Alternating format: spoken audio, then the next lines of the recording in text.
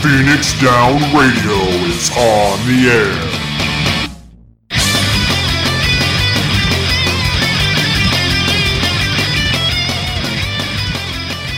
Welcome everybody to Phoenix Down Radio, episode number 139. I am your host, Klauss Nightbringer, and joining me we have a Taliz and a Seyrr. What's up, boys? How's it going, dude? I got actual proper sleep. It was amazing. Do tell, I haven't had proper sleep in a while. It turns out your doctor might actually be able to help with that if you have one. Otherwise, burn down the system until we get healthcare. Who's providing the torches? Or do you have to bring your own? Yeah, I feel like this is kind of a roll your own situation. It's a BYOT. Bring your own torch. Fair. Just stay hydrated? Exactly. All right. So what has your last couple of weeks been like? I got my healers all to level 80. I did some Bosja and some Delubrum. It was fun. Cool. I got reminded that I played Final Fantasy XIV. That was cool. But did you actually play? Yes, I did MSQ 2 days in a row. Wow. There's just no content I'm interested in right now. Well, what about Bosja? No, not my thing. Okay, so we're not going to drag you well, maybe we'll have to drag you kicking and screaming instead of... If there's like people to go with and we can like be streaming or like be chatting and like be bullshitting and Bosja is just a thing that's happening in the background, sure. But if it's like, hey, I'm going to actively work on this again, I'm just not. Like, it's not interesting. Yeah, you know, when I was on, and yes, I played this week, I didn't see you, so, well, I couldn't help you. It doesn't help. Fairness. You work a lot later than I do, and by the time you get home, I'm probably going to sleep. By the time I get home, you're waking up. Yeah. I don't do this whole like normal thing. I start work sometime between 3:45 and 5:30. I'm off when I'm done, and then I do stuff afterwards. Yeah, so I'm sense. not. And you are 2 hours ahead of me. So when I'm going to bed, you've already had breakfast. Maybe. I don't know. Are you going to bed? Are you going to bed at like 4 a.m? Yeah, 3 or 4. Okay, then I suppose because I'm up about 4:45. So it's rough. It's actually not ideal. I'm actually working on getting out of it, but you know, things happen, and when you are not a morning person to the point where you've decided to give up on certain aspects of your life in order to continue not being a morning person. And whatever pays the bills, right? Yeah, or you just get rid of the bills. Easier said than done for some people. One. Yeah, that's the harder one. Yeah. That's the harder one. I mean, you have to like... Go ahead. I only own 5 cars now, so like that's fine. Yeah. Well, okay. I actually, I owned 2, and then I bought 1, and then I got rid of it, and then I bought 2 more, and I have to get both of them up to the shop. But yeah, 3 since the last show. I've legally changed my name and bought 3 cars. Nice. Okay, you know. You maybe could have led with the whole name change thing. Oh yeah. No, it's fine. But no, that's awesome. Marvelous. Yep. The actual legit first name. It was going to be the last name at one point. My former fiance asked me not to because she wanted to take my name, and her initials would spell arm.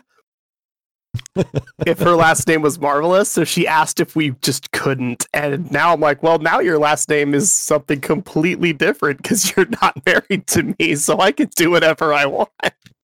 Right? Yeah. Yep. New passport, new driver's license, new social security card, new birth certificate, change all of the bank account information. Oh my god. Change all the IRS information. Oh my god. That's a lot. Yeah. It's work. It's a lot. It's a lot of work. Especially when you've had the same Gmail address since like 2004. It's fun finding all the stuff that you're like, oh, I'm subscribed to that. how much have I been paying every month since 2011 and didn't notice? Oops.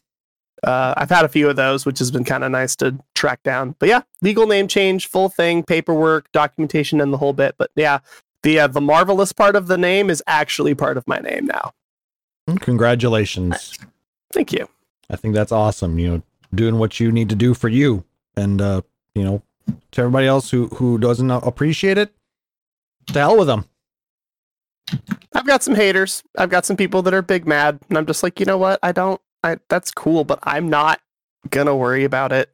Yep. People get really weird about names. There's 7 billion people in this world. In what universe do you think that you are anywhere in the top of the list of people I give a shit about? Wow, that's just cold. Our viewers are right there. Yeah, but okay, how many viewers do we have? 8? Something like that. Yeah, I like all 8 of the people that are on here, including Pinion Bot. I'm sure Pinion Bot appreciates that. Cool. Anyway, yes, Pyrocats, you too. That's why I gave you a ring. I got a new computer. Ooh, shiny. So I have as many computers as Taliz has cars. It's true. And he has as many computers as I have cars. Yeah, that's a weird balance. We're extremely opposite, Taliz. That's one of those like global warming versus pirates graph where like these things aren't related and yet. Correlation is not causation, but it does wiggle its eyebrows suggestively and say, hey, look over there. Yes. But yes, I picked up a new PC. I feel slightly dirty because normally I build all my own computers. But the GPU shortage has made that damn near impossible right now. I mean, there's a shortage? Yeah, there's a huge silicon wafer shortage right now. It's actually impacting the auto industry pretty severely. I mean, they're unable to produce thousands of cars that they should be. So they're losing millions of dollars. Plus the fact that every current generation GPU is currently out of stock or is being sold for 3 times the value on other sites. So interesting. So I had to cave and I bought a custom it's a pre-built system, but it's all off-the-shelf parts. So I mean, I know it's an ASRock motherboard. It's got a PNY graphics card. It's got it came with kind of some generic Alloy memory, but I upgraded it to some G-Skill. It's got a Seagate hard drive. It's all name brand, easily replaceable parts. But I didn't have the fun part of building it myself. I didn't recognize any of those brands you just said. Which is fine, but they're all name brand. I'm like, I don't know any of these brands. You're also not, this on the same computer geek level as I am, so thank God. Wow. I mean, I love you. You're a great dude from them. I mean, well, no. Like I said, you know a lot more about cars than I do, and I know more about computers than you do. So, I actually started doing your job in like 2001, and then I just started realizing that I didn't want to do tech anymore. Not unreasonable. Like I was in networking. I had to take a networking class that included everything from setting up TCP manually in the command prompt to crimping Cat5 as an assignment. It was a long time ago because neither of those things gets done anymore. And I still do it on a regular basis for the most part. So, oof, yeah. I couldn't get into it, but yeah, it is what it's fun that you have a new system though. Oh yeah, it's really nice and really not utilizing it for the stream today because we're still trying to work out some kinks. But yeah, there's always a little bit to be adjusted. But other than that, it's been running really nicely, and it's. I ran the Stormblood benchmark. Mm-hmm. 23,000 was my score. Nice. What was an average score on that? Well, my previous score with my old CPU and the 2070 graphics card was 16,000. Okay. And then when Stormblood or when Shadowbringers first came out, when I was running on my old graphics card on that system, it was 11,000. So it's significantly faster. But yeah, other than that, I'm still working out kinks on it. But other than that, it's been really fun. Like Seyrr, I got through Castrum and Delibram Regine. So I'm finally working on the next step of my relic in 14. I did actually play some 14 this week. I even streamed some last night. Ooh. While we were testing out the setup. Aside from that, sheer madness. Just a lot of work. Like I said, I've officially got the transitioned into the new position with the new pay, which is nice. So I was gonna say you're into the new role that you got, right? Yep. And sweet. It's been kind of nice. So it's a little weird, but getting paid more for doing the same job. But I like it. Nice. That's always a positive. You say that like it's a bad thing. Oh, I'm getting paid more for doing the same job. No, I consider myself very lucky. Well, it's bad because I should have been getting it all along. Right, but I mean, other than that, what's bad about it? Nothing. Well, we'll get into maybe that some other time. But anyway, I was gonna say there's a couple things bad about it from a management and business owner perspective, but that's a whole other can of worms. Exactly. Oh no, I'm so worried for management. So it was so busy I forgot to put together most of the show notes this week. In fact, I didn't put them together until last night. Dude, you're not supposed to tell them this. We Why? just kind of fake it. It's man, fine. All in. The title, spoiler alert, the title is a question mark. I mean, that's kind of standard for us. Well, about the biggest news that came out, the fact that we've got Valentino's and Little Ladies Day right now. I think that was last time though, wasn't it? No, that was this time. That just started this week. Yeah, you're right. That did just start. Also, there's a whole bunch of pre-orders up for the virtual Fan Fest stuff. So if you want to get some T-shirts or some little minions or a real life ones, case. Yeah, Matt. Overpriced though. Everything is overpriced this year because we're not going to FanFest. They're not getting $70 a pop from us. They have to split that up across the merch. 70? It's like $160 to go to FanFest. I don't know because I've never been. Really? Because the first year I was getting a BA, the second year I was in South Korea, the third year I was at a wedding, and the second and third years I never got emails so that I could get my pre-order at all because as Square Enix is shitty. The second year, friend of the podcast, I don't remember what her in-game name is at this point. I don't play with her that often. She bought me a ticket, then I sold it to South Korea, and then another member of my FC forwarded me her email so I could get it last time, and I died in queue.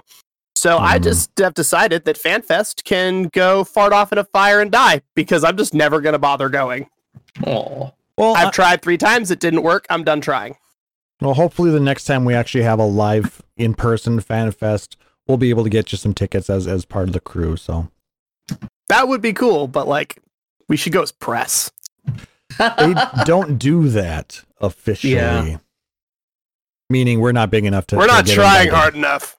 Well, we're not big enough to get invited in on that, side of it. So we'll just go as we have a goal. We have a goal for 2022. Yes, everybody watching us now live at twitch.tv/PhoenixStorm Radio and those listening on the podcast, tell everybody about us.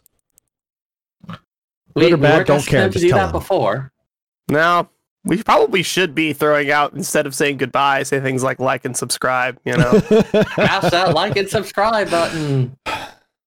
Oh God, I hate myself. Right? Yeah, that did sound weird coming out of you, man. Not for nothing. Like, comment, and subscribe. Oh, and that just reminds me way too much of Drive Tribe with anything with James May. Yeah, every 12 seconds, like, comment, and subscribe.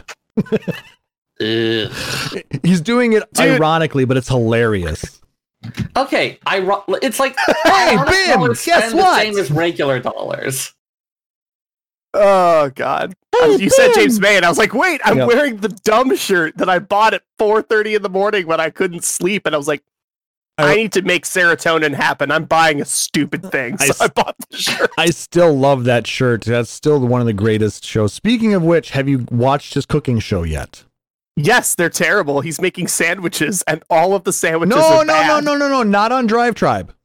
Not on Drive Tribe or Food Tribe. On Food Tribe. He's making sandwiches in the basement. That's something very different, but I'm talking on Amazon. We talked about it last episode. No, I haven't watched that at all. On Amazon, he's got an actual cooking show called James May, Oh Cook. And I recommend you watch it. It's actually really good. I mean, it's James May doing anything, so I'm in. Yes. James May is hands down the most underrated person out of that group. Oh, he's the underrated member of the... It's like, well, there's Jeremy Clarkson, who punched Piers Morgan in the face. Mm-hmm. And there's Richard Hammond, who's tiny and destroyed an $800,000 prototype car. Yep.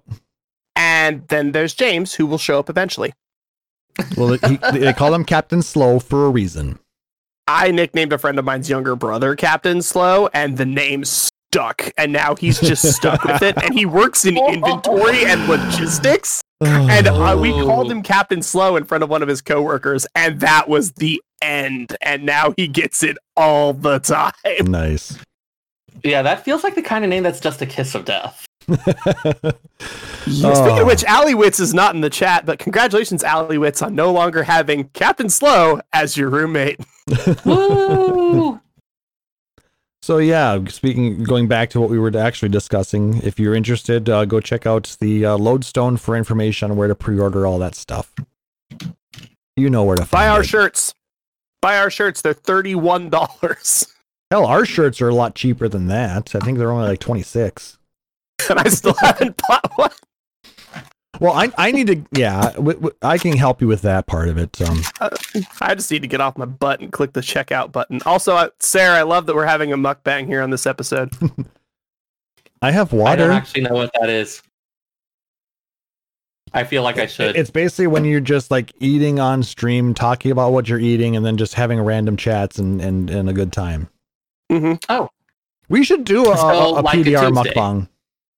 We should. Come up with We're something making ramen. Let's do it. Ooh. That just sounds like a Tuesday to me. Is it going to be the 2 times spicy ramen? Yeah. Let's do it. That stuff is actually pretty spicy, by the way. I would like to burn my soul out of my body using the power of noodles. At least you're not Nothing. doing it with milk. I will find that recipe for the Mountain Dew ramen. It's out on Mythical Kitchen, I think. Oh. No. Yeah, just Like, the thing that really gets me was when I looked at it, at first I was angry because Mountain Dew ramen, and then it's like, wait, no, this actually sounds like a legitimate recipe. Sarah, I have an unhealthy suspicion that you, me, and like the 2 or 3 other people that were like really into food from 14 are going to go to FanFest 2022, and we're all going to end up in like a hotel suite somewhere with a bunch of crap from like a corner grocery store trying to make recipes from 14 from memory, and it's going to be magical and awful and live streamed. Oh yeah, whether we want it to be or not, somebody's going to have it up on their phone. No, I'm going to be bringing the laptop and the cameras and the microphones. We're bringing the whole shebang, and we're going to live stream that shit. Where's that lemon girl that was doing recipes a couple of months ago? She seemed to up and vanish. That was a while ago, actually. I saw her doing stuff, but Shintir from Maelstrom Radio has ruined pumpkin pie for many people, so we need to get him in on it. I'm down. We could get Minty Eyes, who, when she finishes doing the One Piece cookbook, see if she'd do 14 stuff. That'd be fun. And I'm sure Chili would be more than happy to be our taste tester. Step 1, he has to eat macaroni and cheese. Has he not had macaroni and cheese? No, he had macaroni and cheese after the podcast at in Vegas. What sort of macaroni and cheese? Was it like cheap box shit? No, it was at. Do you not remember? I thought you went with them. They went. No, he was at PDR, the PDR event. No, this was at FanFest. LBR? That's the one I meant. Thank you for understanding my brain. But no, it was FanFest 2016. They took him for mac and cheese at the Paris buffet. Oh, okay. I just remember that being a lot of buffet. You were in Vegas with a bunch of nerds, dude. I don't know what to tell you. Well, like I said, I remember only about it because I wasn't there. I actually went and finally crashed after 40 hours. So I remember I got like 7 desserts. That tracks. I mean, I would have loved to have gone with, but like I said, I would have probably fallen asleep in the ice cream. Didn't you like drive, take like a 1-hour power nap, and then just go for like a day and a half? Something like no. We got there the day before, and I actually did get a night's sleep. That over Thursday night into Friday. But from Friday morning until Saturday night, it was straight. Like I said, it was about 40 hours. Why do you do this to yourself? Because FanFest, baby, and merch line extreme. Had to get that merch. I am so glad they fixed that for future ones. Yeah. But it was, I still say that sitting in the hall of the Paris hotel with a whole bunch of other people with laptops out playing Final Fantasy XIV in the middle of the night was an amazing time. Yes, shared trauma tends to do that to people. Okay, so Seyrr's a fucking baby, and the rest of us are gonna go do cool shit at the con. Got it. Exactly. Seyrr, Pyrocats and I... Yes, I got a selfie with Yoshi P while I was in my pajamas. It was great. That's actually pretty baller. Yeah. No, Pyrocats and I were talking and reminiscing about Anime Expo, and we met some cool people. I got to meet a bunch of cool people, and there was some cool panels, and like I ate a lot of carne asada fries, and like there was a lot of stuff that happened. But also, there's 125,000 people and 3-hour lines outside in 115-degree Fahrenheit heat. No, there is no convention. There is no guest. There is no talk that is freaking worth that. It was an absolute nightmare. So I'm glad that the line con thing that we had in the mid to late 2000s is finally starting to die down. And every once in a while, we just get utter nonsense like FanFest 2016. Yeah. Yeah, like people have gotten a little bit better at this whole actual crowd management thing. A little What bit. a concept. Or just don't go to cons that are 100,000 people strong.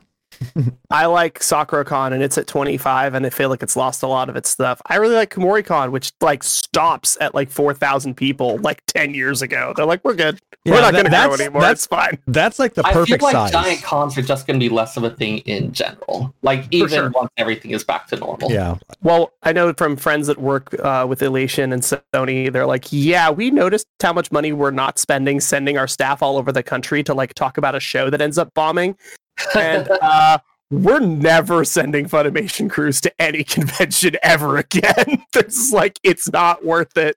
We're saving so much money and we're spending it in other ways and getting more content and we're turning more profit, not going to cons. Yeah. Yep. I'm in. Yeah, I want one of cons to those be things by that- fans for fans again. Yeah, that's what it should one of be. those things that just like everyone keeps doing it because of course it's what you do until someone does it and then everyone realizes at once. Yeah, I mean the big con with everything going on. I don't think it's going to be the same even once we're back to quasi normal. Also, look at the type of people that generally attend cons. It's a lot of introverts. It's a lot of nerds. It's a lot of people with questionable health issues. It's a lot of people with mental health issues. And now we're going to cram 20,000 of them into 6 rooms to hear Monica Rial talk about a show she was in 12 years ago. And that's going to cost $65. And you get to share a Subway sandwich with your roommate after being awake for 14 hours. Not a snowball's chance in hell of that ever happening again. Yeah, that It's just seems not- way less attractive now. It's just not going to happen. But someday cons will be back to by fans for fans. We'll get to do cool panels with awesome people and not with industry people. Yep. The industry panels are fun. I don't need to have 50 of them back to back. Yep, I'm looking forward to getting back to Detour because that's a fan run, and all the content for the most part is, brought to by fans. Like I said, I had a panel at the last one that I was able to attend, and I've had a ton of panels. I know for Verasa, who isn't in the chat tonight, she's done a shit ton of panels. I know our friend Heather Yule, her name's Lady Librarian. She's done a whole bunch of cultural stuff. She used to do all the fan panels, and then one year she said, I'm going to take the year off. My immediate response was to screenshot her Facebook post, send it to the head of relations, and say hi. And she goes, oh yeah, you're like the fifth person. Don't worry, we got this. And an hour later, she reposts. She goes, okay, so new plan. I'm no longer going as a fan. I'm now going as a cultural presenter. We're like, you're not taking a year off. Now you're coming as a cultural presenter, and we're paying for your hotel room. Also, your husband gets to come for free. Have fun. And then it was like, oh, all right, we're no longer by fans for fans. Now we're just hanging out with our friends. And I'm okay with that, too. I mean, that seems pretty similar when you think about it. All right. Anyway, let's get, hey, do you remember when we played a Final Fantasy game and then we talked about it in our Final Fantasy podcast? No way. That seems pretty ludicrous. Yeah, that's a terrible idea. Who would ever do something like that? All right, so this is the Saga Frontier podcast. If you haven't bought the Saga collection on your Nintendo Switch, you're not going to understand anything we're talking about. Which includes me. Which includes a renamed version of Final Fantasy Legend. Oh, God. How did he describe it? Like, someone had the best description for the Saga games. There's a lot of like, oh, my favorite Final Fantasy is Chrono Trigger. I want to disagree, but I'm having issues. Or my favorite tactics game was Disgaea. My favorite version of Final Fantasy V was called Bravely Default, and I'm just like, I mean, are you really wrong? Are you really wrong? No, they're not. That's the problem. Is I was like, I hate this. Also, fun fact: Bravely Default they made a second Bravely Default that isn't Bravely Default 2. They're now making Bravely Default 2. Yep, that's going to be coming out. Goddamn confusing. End of this year, beginning of next, something like that. Something like it. When they make Bravely Default 358 over 2 days, I'm out. I'm sorry. You have to release your games in order, or I'm not going to be able to keep up. As long as Nomura is not involved with the naming of the games, I think it'll be fine. Bravely Default Chain of Memories. Yes, exactly. My boyfriend asked. My boyfriend asked me yesterday to explain what Saga Frontier was, and what we finally settled on was Octopath Traveler, but every character scenario is a separate playthrough, and make it 80s anime. Like every 80s anime at the same time. That tracks. I need to go get alcohol. That hurt my soul. But is he wrong? I'm not even mad because it's not wrong. It's just so much to handle all at once. All right. Well, it is nice to be able to just BS about random things that, aren't necessarily Final Fantasy related, but we are ostensibly here for a purpose. Yeah, and that purpose is we're getting back into the music, guys. We took a couple of episodes to talk about Final Fantasy XIV because there was a lot of shit to talk about. But we're going to jump back in, and we left off with probably one of the games that I'm least familiar with, to be honest with you. I actually never beat this game. I've seen it all the way through. I know the story, but it's one that never really garnered my interest like 7 did, Mm-hmm. It was just a very different system, and we are, of course, talking about Final Fantasy VIII. This came out in 1998 on the PlayStation, and I had a lot of friends who played it, but like I said, I never actually had a PlayStation, so a little hard to play the game when it's, not able to be played. I actually didn't have one either. I actually would like to take a moment to dedicate this episode to my friend Wiley Draconis. congratulations on getting out of your marriage and up to Idaho. Enjoy your new Honda Accord. When we met in like 5th, 6th grade, we rode the bus home together. We both liked Power Rangers. We were boys that were 8 years old in 1993. Of course, we liked Power Rangers. He ended up leaving the school for a couple of years. When I came back into where I started high school, he was in my grade. He had gotten held back a year and he had joined the same grade I was in. And he was like, oh my gosh, I haven't seen you in years. We've been friends ever since. I was the best man at his wedding. I drove down to Utah for it. He's crashed at my house. Like, we've been friends forever. That dude knew that I loved Final Fantasy, knew that I loved, downloading ROMs and playing the ROM hacks and finding the translations and, going down and finding the imported games. He, for Christmas, through his own money and or his parents, because we were teenagers, got me the redesign of the PS1, the little like pill-shaped ones. Ooh. He also got me a greatest hits copy, because it had been out for a minute, of Final Fantasy VIII. So after not playing a Final Fantasy game for years and years, I got gifted a copy of Final Fantasy VIII. Nice. From him.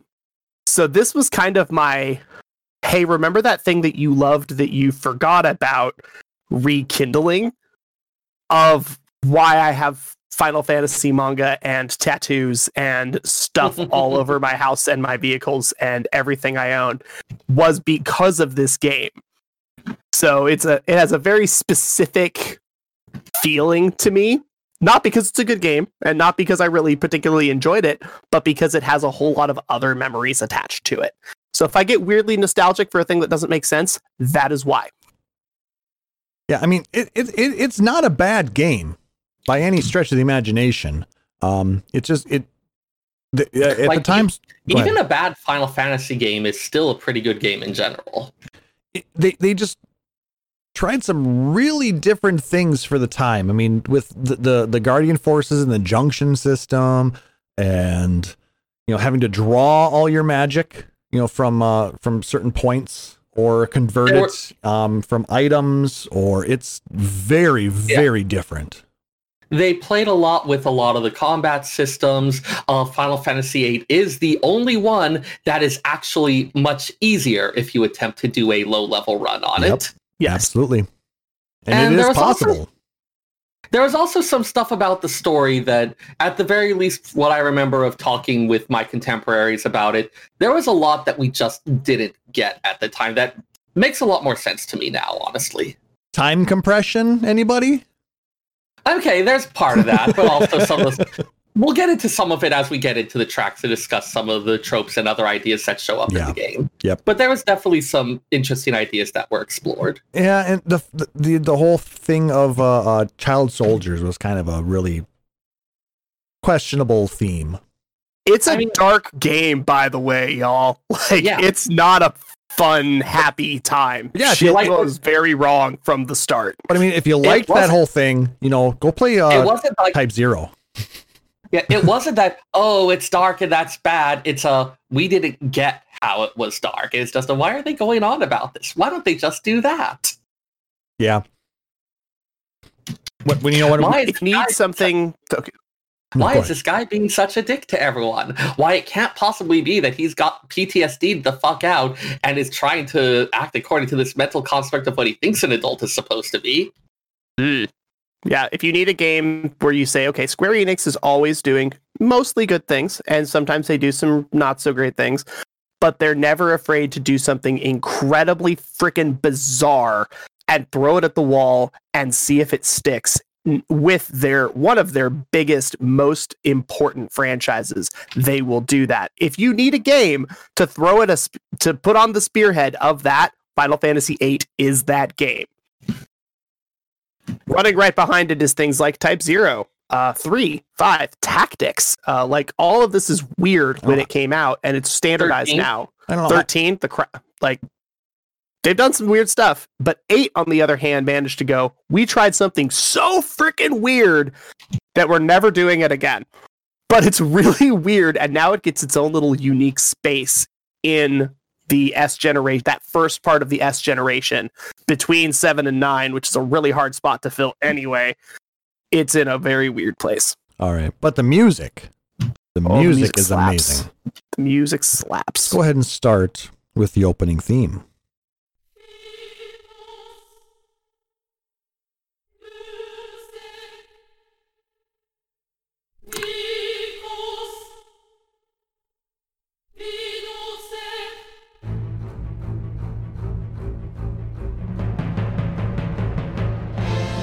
If this doesn't set the mood, I don't know what does. You've got your big dramatic FMV while this is going on as well. Yes. All sorts of images from throughout the game. Like a lot of the other first tracks we've had, it's kind of an operatic overture to what we're about to experience. If anyone has seen any anime from 97 to 99, think of the opening. That's what you're getting here. Music is quiet on listener side, by the way. Give me a sec. How's that?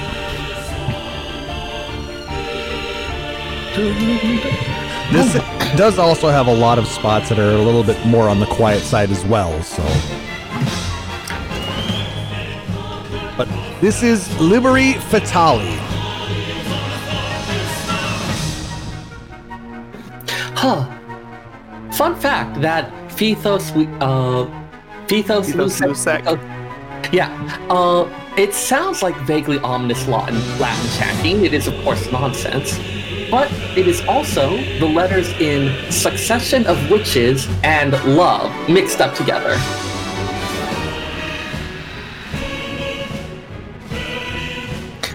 Two major recurring themes in the game, of course. Mm-hmm.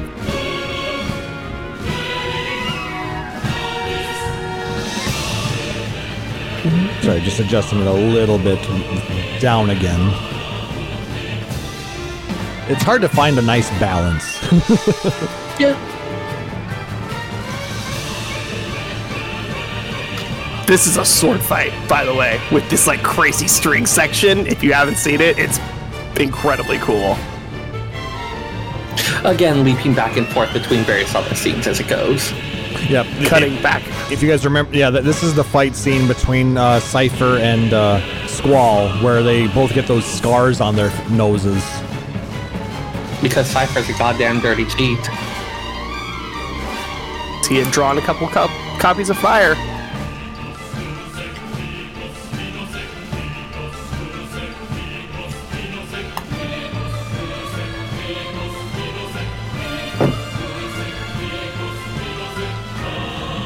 I mean, it's definitely a great way to get you pumped up to play this game. Ominously chanting choirs. Yeah, ominously chanting choirs and a sword fight against two people that were supposed to be friends but basically aren't. Yeah, very Star Warsy. Well, I mean, if you think about it, the last song in the series was also a very chanty, Latin sounding song as well. One Winged Angel. Right, but that was something that you got kind of after the culmination of things. Well, yeah. This is starting out of the gate with it. Which is a really good thing to do when you're going, okay, do you guys remember the last game that you played in our franchise that changed your life forever and has this really cool booming thing that's right at the end? Cool. We're stuck. They might have set their bar a little bit too high, but it was fine because now we're going, oh my God, I haven't hit new game yet. And that's what I'm starting with. Yep. Holy crap. And then when you actually do start the game, you get this. Very sudden shift. You hear this a lot in the game, especially in probably the first disc is where you can hear it the most. Anybody want a hot dog? Oh, damn it. I should have bought a melon pawn tonight. You mean a hot dog? Yeah, so he's like, it's a hot dog. Look. God.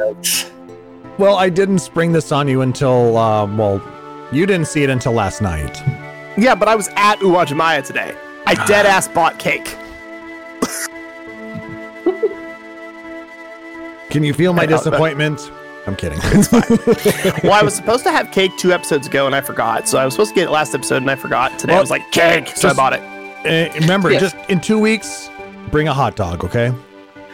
So, this is the music for Balam Garden, the starting location, and the school, which most of our characters...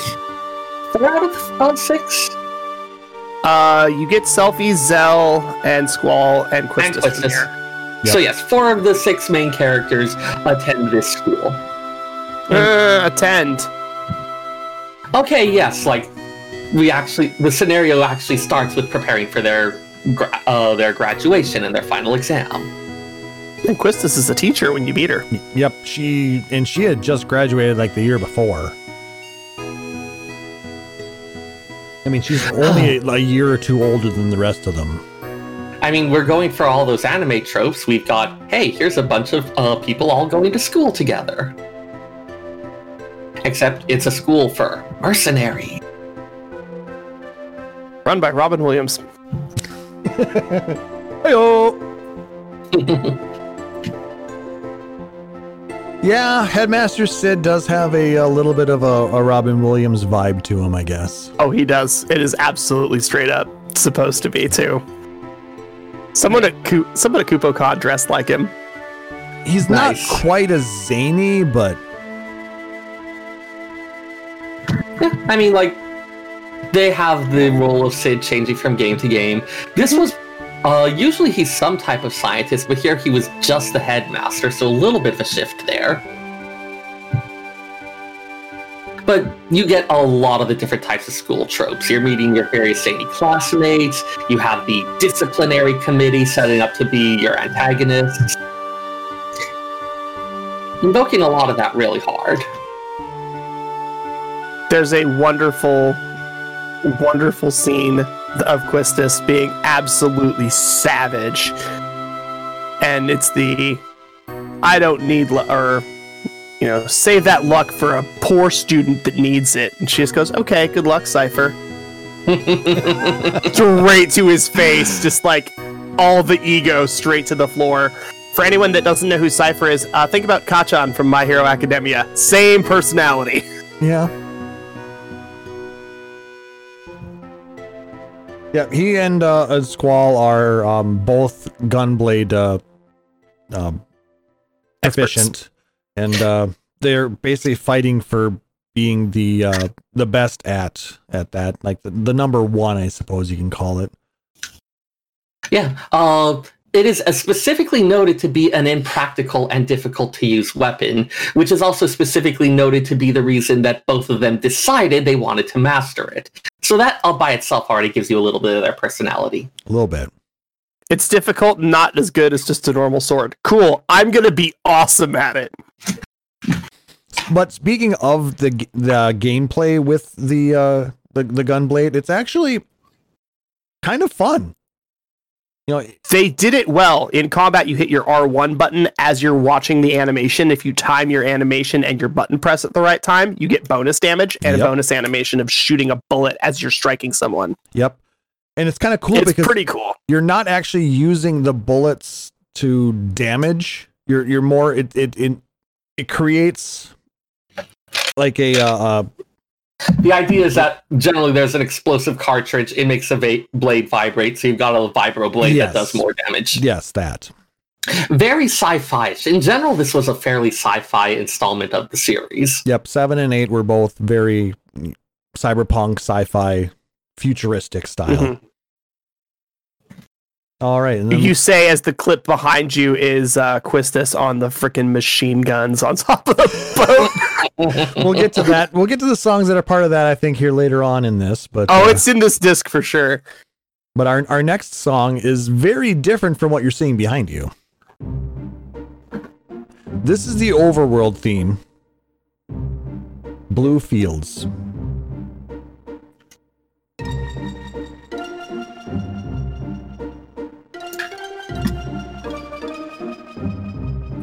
It's a very relaxed overworld theme in comparison to a lot of them.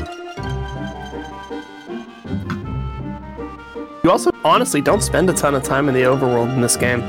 It depends. You're transitioning from place to place. Yeah, That's about it. Because I mean, you're realistically, they were trying to keep you from avoiding to have to grind so much. Mm-hmm. So yeah, you didn't spend, unless you were trying to do the super low level strat, and you would spend a decent amount of time on the beach right away trying to get certain cards.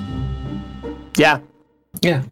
I mean, you also had things like, given that this is a more modern technological setting, why would you have to walk all over the place or ride on a giant horse bird when you can take a train? Or you could drive a vehicle. Yeah, I mean, you drive a vehicle from Balam Garden to nearby Balam. Yep. And yes, it is a waltz. It's a 1-2-3 pieced beat. It's pretty cool. Very peaceful.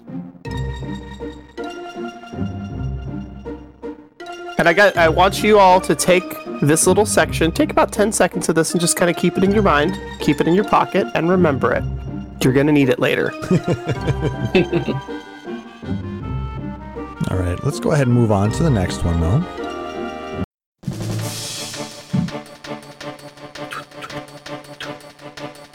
In between hearing the overworld theme, you're going to get a lot of this. Yeah, what was that in your pocket? It's that nice calming moment where then all of a sudden... This is the main battle theme. Don't be afraid. As you are 3 teenagers in your school uniforms with your fists, a 3-part nunchaku, a weapon that is notoriously difficult and impractical to use, and that's it? Or maybe sometimes somebody with a whip. You might have a whip. You might have the ability to throw fireballs with a creepy beast fireman that you are buddies with that's junctioned into your bracelet or whatever. Like, maybe you haven't gone to probably haven't gone to there yet. So weird. This game is so weird sometimes. Yeah. Well, I mean, they had to do something, you know, the materia system was really good in 7. It was allowed you so much customization of each of the characters. They wanted to do something very similar, and they went overboard with Junction. I mean, they were like, okay, you see Magicite, right, from 6, and then you see Materia, and you go, okay, that's better. Now the Materia is good, and you can move it from person to person instead of the person maxes out that Magicite, and now the Magicite just goes to another person, but has to start from 0. Ugh. Like, they've made it better, and then this, they're like, Junction spells to every stat, including HP, MP, status defense, speed, luck, magic evasion, luck. What the? Yes. It was something that was interesting, like, for instance, being able to custom adjust your status defense for battles. That ended up being something that was a lot more relevant and stuff, so it was a lot more thoughtful and strategic at some points. No, I don't think it ended up overall achieving what they wanted, but there was still a lot of interesting ideas being played around with. I mean, it made the characters, you know, absolutely, completely customizable. However, people still found, okay, you need to put these things on Squall, you need to put these things on Quistis, you need to put these things on Renoa. And that's how you play the game. The bigger thing, of course, being that you would have stuff where, okay, we are changing characters, we are now going to you can just move all of their junctions over. Which is nice. And okay, in the dream sequencing where like you don't really need it, like, okay, sure, that's fine. But I didn't like that, I could lift up Quistis, remove her, jam Zell under it, put all the same stats on it, and get the exact same playable character. It helped in terms of being able to have segments where, okay, no, these are the specific characters that you're bringing because we're trying to do something with the story. It gave them a lot of flexibility in that. But it did also mean that in terms of like outside of specific scenarios, characters start to feel interchangeable. All right. If you junction everything properly, then you'll hear this. Of course, the victory theme. Fanfare is always good. It plays after winning battles, plays after winning triple triad games, and it also plays when the party finishes their rehearsal for the Garden Festival. Oh, the Garden Festival. It wouldn't be a school anime without the obligatory festival episode. And the bad band. Student band at that. The band was pretty awesome in my playthrough. I don't know what you're talking about. But yeah, generally that initial fanfare is the same, and it's going to be a question of what the bit afterward is like. Yep. This part is very different from 7, which is very different from 6, which is very different from 5, yada, yada, yada. And then there's like 12 that's just like, we're going to do whatever we want. And then there's 13, which takes that and says, fuck you, we're going to do something way different. I think that's the only game that actually doesn't have the fanfare. I think it shows up once as a callback somewhere, or something dumb, if I remember right. Possibly. Now, you were talking earlier about this fiery guy that you got hanging out with you. This is the music we hear when you enter his cave. It's called Find Your Way. This plays in the Fire Cavern, first time, as well as the Tomb of the Unknown King, Trebia Canyon, Central Ruins. Anywhere that you've got something a little mystical going on, really. Yep. It's a little spoopy. It's a little bit tense. Well, that first time you have to battle, a guardian force, a summon, so to speak. It's very early in the game. So yeah, it's going to be pretty tense. You start with 2, if I remember right. You start with Shiva and Quetzalcoatl. Yep. And then your final exam, or not final exam, because your final exam comes after this, but your first task is to go and go to the cavern and beat up Ifrit. Yep, and it's just Squall and Quistis. Yep. Yeah, you have Shiva because you need the ice defense, and since Ifrit is weak against ice, you get a little extra offense as well. But yep. Another thing that was interesting, given the whole setting as, hey, we are mercenaries, a lot of these standard tropes, like, for instance, how do you get money? Beating up the monsters and taking their stuff, that's just a little bit strange there. Hang on, sorry, finishing the thing here. So what they would actually have was, hey, you have your mercenary rating and you regularly receive a stipend. You're not going to find chunks of money on monsters in the field. You just get a paycheck based on how good you're being as a mercenary. Yep. And they had a lot of stuff lean into this. Dicking around in the field and spending lots of time not continuing with your mission would cause your seed ranking to go down. Which honestly, looking at it from a tabletop perspective, does it make any sense for me to kill a squirrel and get a shield and then sell the shield and get 16 gold? No, that doesn't make any sense at all. Does it make sense for me to kill 400 things, gather a bunch of crap, drag a bag back to town, and then sell it and get money? No. So in the terms of like a tabletop, rather than deal with that logistic, we say, you find some stuff that you're going to sell later. You find some stuff you're going to sell later. And then when they go to a store, you say, okay, you have 400 gold. Because it's easier than trying to keep track of all the crap that you accumulate. Here, they kind of did the same thing of, you don't need to keep 99 beast fangs. You don't need 99 hides of whatever. You don't need any of that shit. We're just going to give you 15,000 gil every once in a while, and it'll be fine. You still need that stuff, but just for a different reason. For a different reason. And you get a lot less of it. You don't need 60 tortoise shells. You need, I think, 25 by the end of the game. Yeah, and you use those, because this game is one of the first that introduced upgrading your weapon using these drops. Yeah, the entire equipping things paradigm was changed for that. These are people who train mercenaries who don't really go around in heavy armor, who don't go around a lot of the other stuff. They have a particular custom weapon. They're just upgrading their stuff and using their spells as their protection for that. So a lot of the traditional, there wasn't the usual armor. There wasn't the usual accessory. That was another one that a lot of people found disorienting. Yeah, it was really weird to say, I'm used to, okay, I figure out what the best sword is, and that goes to the sword user. If I have a red mage, then they get the second best sword because they're going to be casting more often or whatever. And you have that mentality, and you come in and you go, what do you mean I have to find a magazine in a side area in Disc 1 and then talk to an unmarked NPC in Disc 2 with 65 MacGuffins and 6,000 gil per person to get knuckles that turn blue? What? That just doesn't fit in what we've been doing for the last 7 games. Yeah, the weapon upgrades largely didn't really affect your power either. The only thing I think they really affected was your limit breaks. Yep. So you don't need to do any of it.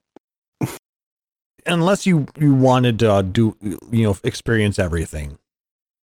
But this is one of the games that, like we said earlier, you can do a low level run. I think the speedrunners beat this game at like level 6, level 7, something like that.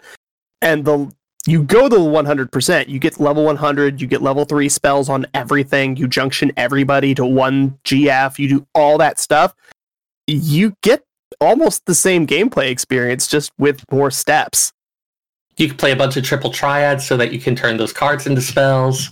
They wanted you to play a story. And they were going to give you a lot of avenues to get there, but they wanted you to play a story. Yep. I mean, like I said, they put in so many different things that people still wanted to, try and grind out everything. But anyway, let's continue. Go ahead. It's a thing well, let's go ahead and continue to the next track before I talk some more about this. Fair enough. Yes. Seed. There it is. Yep, this is the theme for Seed, their organization. It plays during mission briefings and related scenes. So, like the battle that we have to go to at Dalit, we hear this at the mission briefing. The train heist, a couple other things too. It's a very military piece. Oh yeah. Anyway, you were saying, Sarah. Oh yes. Like you saw this, for instance, in Final Fantasy XI, where people would be concerned about, okay, what is the single most efficient way to get experience points, and then hammer on that. Whilst there are people who would appreciate stuff that caters to different play styles, you're also just always going to have people who are concerned with what is the fastest, most efficient way. It's a thing. But it might not be the most fun way. Yeah. Then again, everybody has their own definition of fun. Some people may want to try and figure out how to beat this game at the lowest level possible. Somebody else may want to try and get every item in the game, get every weapon, get every upgrade for their all of their different abilities. Somebody else might want to try and get all of the triple triad cards. I know you did, Seyrr. I got all the triple triad cards repeatedly because I also was refining them into spells and items, but yes. Yep.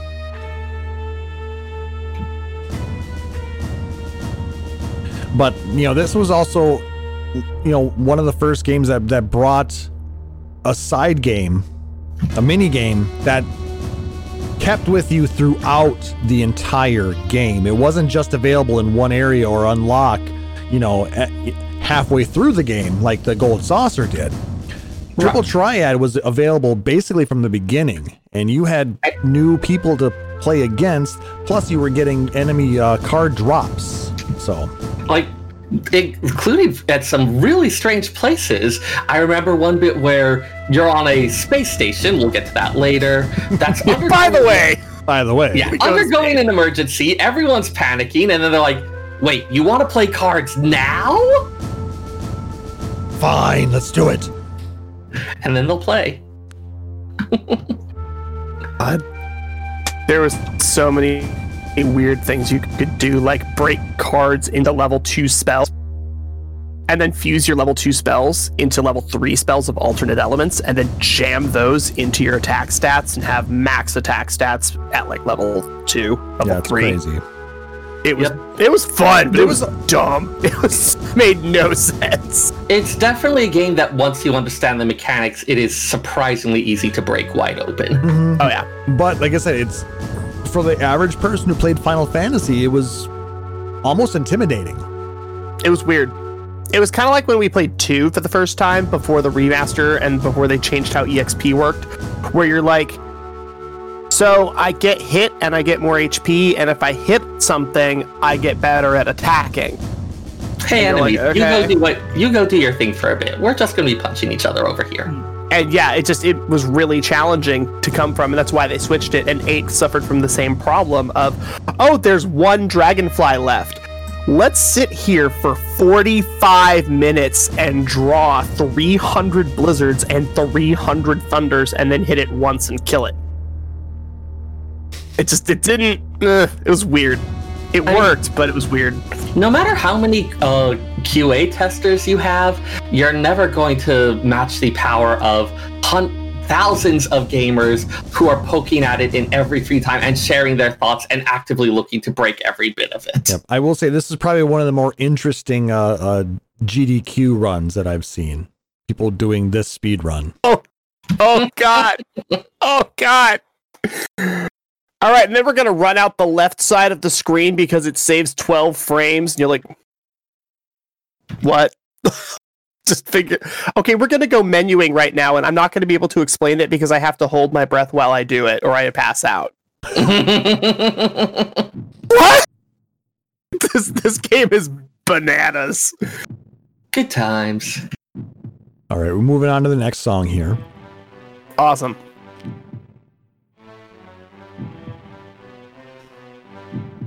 Sorry, it starts out very soft, so apologies.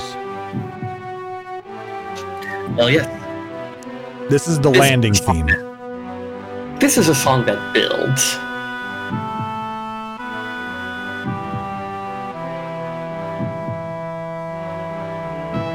This plays when the Seed forces reach the shores of Dalit.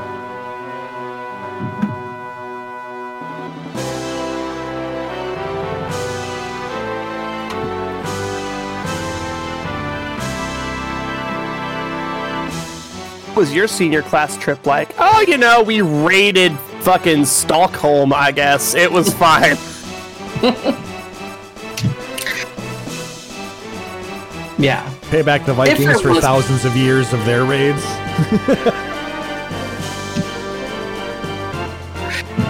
FFVIII was a Squall's test, but this is the final exam that everyone takes. Yes. An actual client request to go go on a mission to so all had requested they were having it was a Galbadian invasion. Yes. Anyways, yes. Here we have an actual military exercise going in, and here are these students coming in.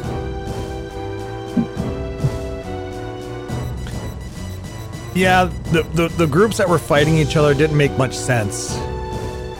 I mean, you know, Balam fighting Galbadia, and you know, Galbadia had their own garden, and because ostensibly the gardens were independent, like they're mercenaries. Mm-hmm. They may be located in a lot of places, but that doesn't mean that they have political ties to them. So what I'm hearing is that the mercenary schools are just a Pac-10 league for murderers. Well, yes, but they don't like to really get into that. We leave that on the DL, maybe.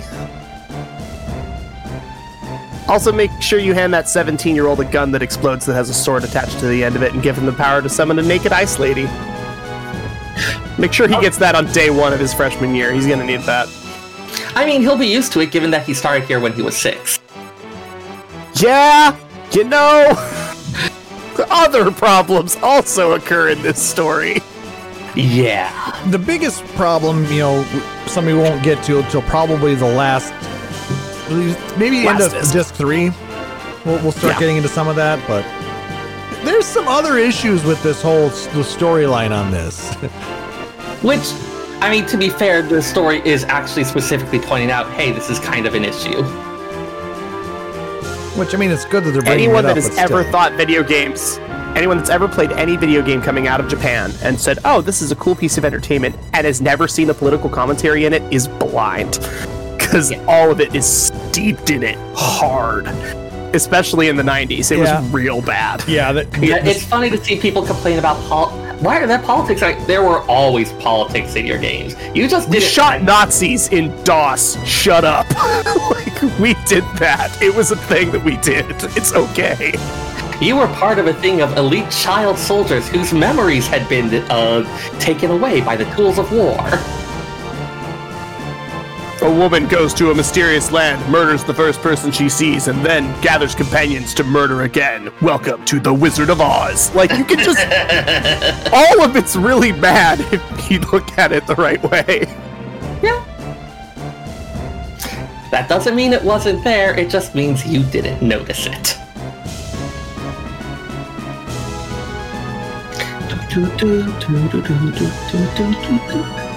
All right, it's almost done, so we'll let it finish. There's now a version of the Lollipop Guild as Lalafell's running a garden going through my head, and I need it to stop. Beautiful. Well, it may be better if we go to this song.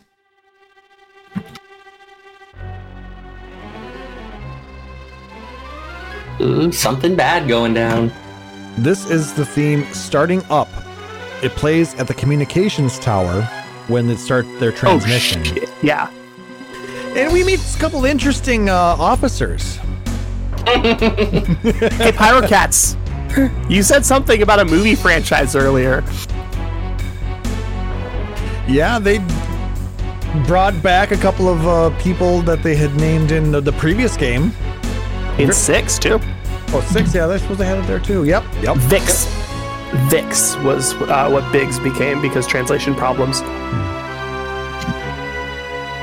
Is 6 also the first game that had them? 6 was the first one that had them as the 2 soldiers. Yes, this is a boss battle, but we are actually referencing the 2 soldiers that are in the communications tower that you're going against. Their names are Biggs and Wedge, named after Biggs and Wedge of Star Wars. And I think they've been in every single Final Fantasy game since 6. Mm-hmm. Yep. We have them in 14, too. Yep. Yeah, we have them in 14 as well. Yep. In this case, one of them is a commander of the other. So when the Galbadian soldiers, doing whatever it is they're doing at the communications tower, find that, oh, hey, the garden mercenaries have shown up. This could be a problem. And we get the boss theme. Now we get the boss battle. This one's called Force Your Way, and this plays basically during most boss battles. Yeah. Now, after the battle with, or during the battle with Biggs and Wedge, once you've gotten them both down, they are both swept away by a wind monster that had taken up residence atop the communications tower. There were a lot of battles where you had to deal with changing conditions and unexpected arrivals in FF8. Yeah, they did a lot of, I mean, realistically, it's a phased boss. Like, that's all it is. 2 HP bars reach HP bars to X and Y values, phase 2 starts. Like, it's still a phased boss. We just get the cool animation. So from the viewer side, we go, I'm fighting 2 dudes. And then, oh shit, I'm fighting a monster. And then, oh, that monster I can turn into a Guardian Force or a card. But it also just one-shot Zell. It's not going well. I hope I saved in town before this started. Also, there's we've talked about several of the boss themes where, like, the sound effects that we get, the fire, the lightning, all the sounds that we get fit into the boss theme and make it sound better and different. Like an anime opening having like sword slashes and robot transformations in the song makes more sense. If you have Quistis in your team, her whip makes a really awesome snap sound effect that doesn't fall into beat ever, and it sounds freaking awesome in this song. Yeah. Also, just having the changing thing, even if technically it's the same thing behind the scenes, it felt like, okay, we are mercenaries who never quite know what to expect. Oh, hey, the thing that the client told us about wasn't the entirety of the job. Surprise, We're going to tell you about a surprise. job. Surprise, we're actually doing this other thing. Repeat ad nauseum forever. This is why you stick to what's in the contract.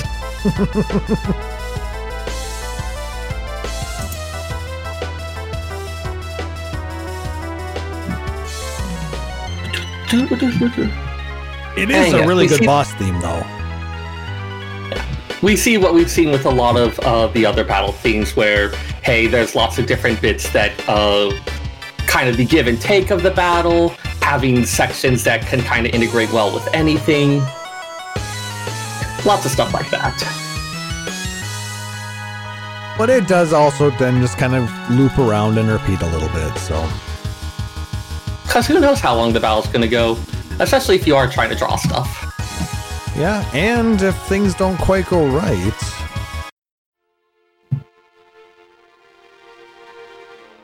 you become the loser. And this is one of those first fights, because the game is honestly pretty straightforward. This is one of those fights that you can pretty easily lose, and it does show you what's up if you did not set up your characters well. This is one of the very first big bars that you have to get over.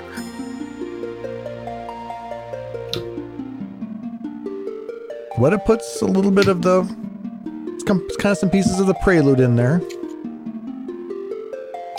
We want to make sure that you're still enjoying the process of playing, because part of the process of playing these games is that you're gonna fail, and you need to fail forward, and you need to fail but be okay with it.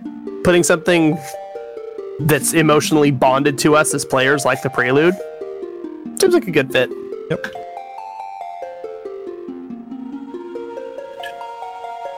It's better than a wah, wah, wah, wah. You lose. All right. So take two, we'll go ahead and actually get through the fight. And this is a very interesting part of after you beat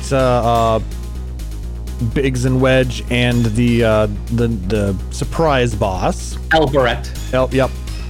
Don't ask how I remember that. I was gonna say, dude. Good job. This is the robot spider tank. Yep. X that is going to 092. And it's going to kill you. It's going to kill you. And don't worry, it's supposed to.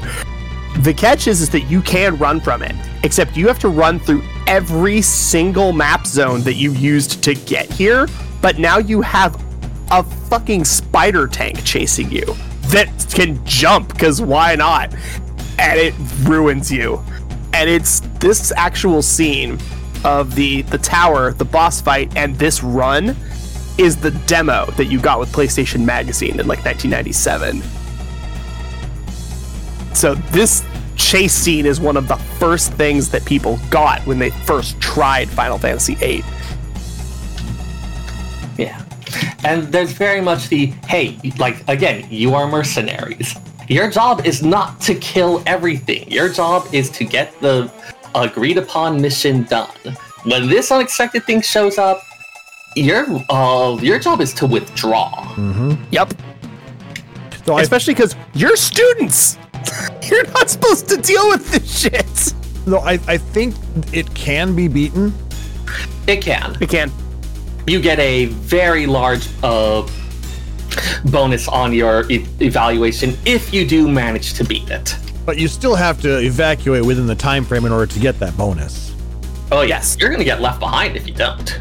Yeah, because while this thing is chasing you and it's trying to stop you from escaping, there's a countdown, of course. Yeah, there's literally a counter in the corner, and you've dealt with this mechanic before. You had to deal with it in the cave where you fought Ifrit originally, so this isn't something new, except before it was get to the end in X time, now it's don't die and run out in X time. So it's a different perspective of inbound versus outbound. It's similar to when you're trying to escape the reactor in 7. While again the spider tank is coming at you, you will get drawn into battle at least once, and so you do have to actively flee against it. I thought there were 3 times when you had to escape. There are a couple that are very easy to end up in, but it is possible to escape from it. Okay. There's also, like, if you know where it's coming, you can walk instead of run, and then it jumps in front of you and then jumps back to its original spot. You can also run past it at a certain thing if you hit like a weird Z buffer piece. If you don't run from the second one and knock it down in the fight, there isn't a third one that it can hit you with. This is one of those if you do X, then Y, then Z moments that determines where your starting seed ranking is. Yeah. How good a mercenary are you? How able are you to make and take advantage of openings, to read your opponent, all sorts of stuff like that. Stylistically, it just works. 8's a very, very good game, despite some of its flaws. Yep.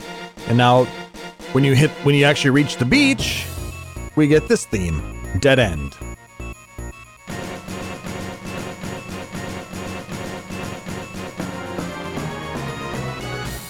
And this is as we try to get back on the boats and get the hell out of there.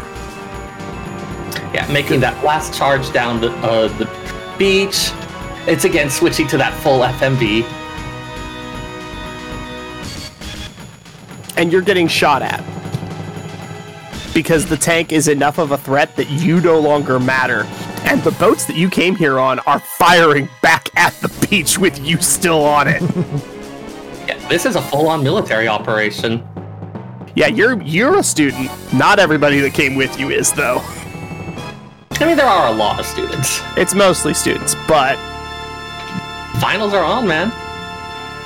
Yeah, you think your finals were rough. Run down this beach and get shot at. Okay. Deliver orders to these other units while moving through streets filled with hostile enemies. Worst pizza delivery challenge ever. It's just American Ninja Warrior, but you're holding a pizza and you're barefoot. Like, it's just awful. That's basically this mission. Good times. But you make it back. Thank God. And now you're in Balam. Do you go to Balam? I don't remember where you go. I know that's what the song is from, though. Well, no, I think that's where you took off from. So that all the ships land back at Balam.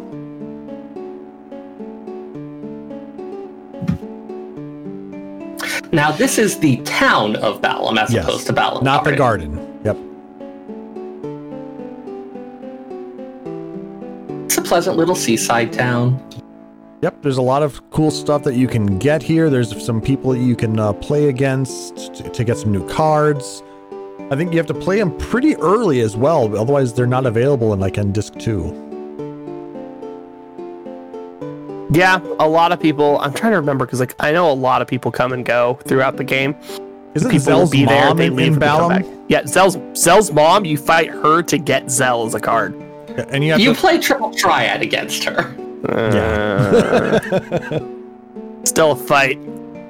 And it's like an A852 or something. It gets really good. Yeah, a lot of people play triple triad. A lot Speaking of people of have cards. Triple Triad, one of the catchiest songs in Final Fantasy. There was a period where I heard this song in my dreams. But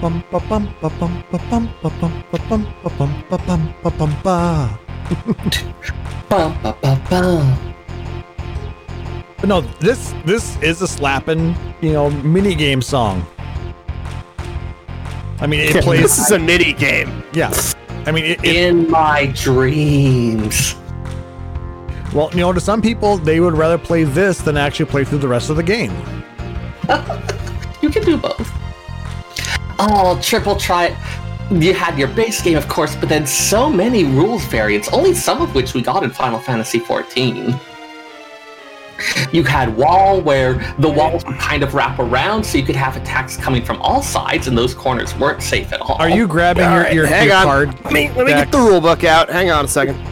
And there was an entire system whereby you could spread rules to different regions or entirely eliminate rules. I went on a goddamn crusade to eliminate the random rule from my world. All right, and now we shall read from Dr. Majo's official, almost fully complete guide to Tripalm. So KuboCon actually makes their own triple triad cards. They're called Tripalm cards. It's your friend Seyrr's one does a bunch of the art for Series 1 and 2. Yeah, Wave-chan. She's great. Yeah, she did most of the art for Series 1 and 2. Ta-da! That's a really cool aura. The actual cards are in full color. But it explains how the actual game works and all the rules to play it. And then we actually have paper cards that we can sleeve and actually play with. I brought clear sleeves to the last KuboCon and sleeved all my cards and scared the crap out of everybody because nobody was expecting the cards to be sleeved. Actually, the other big difference I can think of in between 8 and 14 was that Winner took a... Nice. I've been using it as a mouse pad for 3 years. Winner would take a card from the loser, which often lead to a panic reset when you lost and they took your really awesome card. Right. And then they stole Ifrit and Zell and you reset your PS1. But You could only take cards that you had successfully captured during the game. So it's not enough to beat Zell's mom. She needs to specifically play Zell's card. You need to capture that card and keep it during the course of the game and still beat her. Yep. And when you have something that has a on it, you're going, okay, cool. I can't beat that with anything I have at this point. So the best thing I can do is a 9 to beat her 8 or a 6 to beat the 5, because she's not going to play the 2 in the center. She's going to play it on the bottom edge. And you're like, I have to also play the rest of the damn game. It's hard. It's really hard. It's a cool challenge, though. And it's a wonderful distraction from, let's be real, we've played a lot of JRPGs. Sometimes you need something to get away from the game that you're playing. And it's in the game. Yep. And helps you in the game. That said, keep it up too long and your seed rank is going to go down because you're going around playing fucking card games instead of doing your job. Tell me, Seyrr, how do you know that? Just out of curiosity. No curiosity. Okay. No comment. I'm just checking. All right, let's move on. I'm not going to go dig my tripalm out because that's a problem, but... Dude, Plus Rule was my jam. Pyrocats, you wanted a waltz? Yep, this is the Waltz for the Moon. This is Got the another- dance when Squall and Renoa actually gets to do their infamous dance. You're Yeah, the best looking guy in the room. God.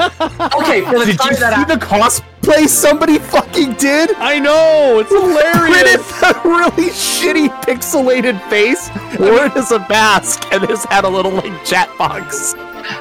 but for the time with how graphics were, I was like, okay, no, this is actually fine. It was so bad.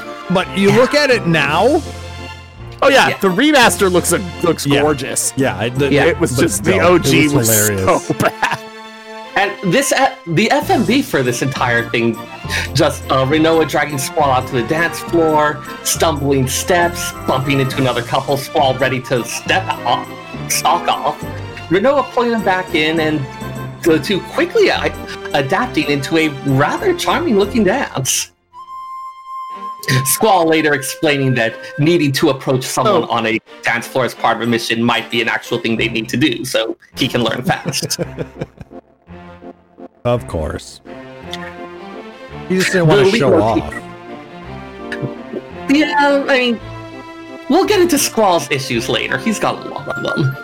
But I don't think we have the time. Not We're gonna have to put an entire episode on that one. the Squall's leitmotif issues is the name of this episode. The leitmotif here being another one that we'll be hearing throughout. Final Fantasy also became famous for being one of the first ones with not voice acting, that would be Ted, but it did have a song with lyrics in game. Yep, Eyes on Me. Yep.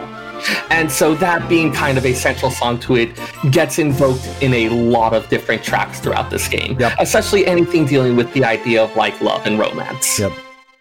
And most things involving Renoa. Well, am I wrong? No.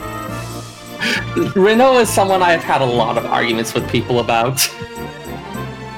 I like her. But yeah, if you know the song Eyes on Me, you can definitely hear it, so.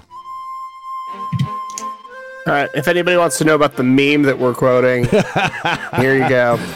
I threw it in chat. Nice. All right, let's go ahead and move on to the next song. Yeah, the big graduation ball. Yep. So this plays during a kind of a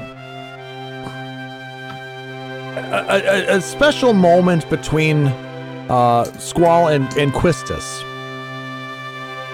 She basically pulls him aside in the training area, and she's basically been fired as a teacher. Yep. Turns out that being a young graduate who got promoted to teacher, even though she was about the same age as Squall, doesn't necessarily make her mature enough to be handling that role. No. That's another of the recurring themes we have, especially if you see in so many Japanese, like in anime, in video games, you have these improbably young characters going and doing all these things. It's like, would they actually be equipped for that? Look at Evangelion, where Shinji is so psychologically not ready for any of this. Why would you even have a kid piloting your giant robot? Because that's the target demographic. Yeah. And that's all it is. And that's all it's ever going to be. There is no reason to have 13-year-olds be in a hero course. Like, that's dumb. But 13-year-olds are reading the manga, so guess what? That dude has a belly button laser. That girl's a frog. Let's go. And this kid's a little lecherous perv and has little grapes that spout off his body. Fuck Mineta. Anyway, but like, yeah, Quistis was really definitely not equipped to be a teacher, and I was even kind of like, when she was the teacher at the very opening scene, I'm like, isn't she like just a super senior with a job now? Like, what is this? And then obviously she's like, hey, I got fired, so since you're the student I like the most, I'm like, hi, that's a problem. And it's like, I'm just gonna hang out with you for the rest of the game. Yeah, Quistis is of course dumping her heart out to Squall. She's trying to process this. She needs someone to talk to. Squall maybe not the most appropriate choice, but it's this kind of decision making that led her to this position. Well, okay, if you have to pick a student to talk to about a very serious issue at Balam Garden, your options are Cypher, his two cronies, no thanks, Fujin might be okay, Selfie, Zell, Squall, or the other kid that was in the 4 people at the graduation ceremony upstairs. He eventually gets a name. Yeah, but like, you don't exactly have great choices. Yeah, there's not a lot of people your age. Well, I mean, at least Squall is not going to say anything. No, I would not going to remember it after about 20 minutes. I was going to say, Squall or Fujin are your top 2 choices. Squall's even just like, whatever. And they're even whatever's half happened. Even at this early point in the game, there have been several points where Quistis is teasing Squall, being able to predict what he's going to say. And when he's going to say, whatever. Or there's a couple other points where he's starting to say something similar and she jumps in to finish the line. That is classic. I love it. She feels like she knows him, so here's someone that she can talk to, and she is rudely awakened from that. Yep. And as they are leaving from their discussion, and you're leaving or trying to get back through the training center, this place. You went to the secret hangout buried in the training center. Now, yeah, you went to Makeout Corner with your former teacher. That's not weird. I wonder if Squall even knew that's what it was. Probably not. I doubt it. Hashtag ace coded. Nah, he was just too busy playing with his sword. He also fell in love so hard he went to the moon. So, like, I don't know. We'll get into Squall's issues later.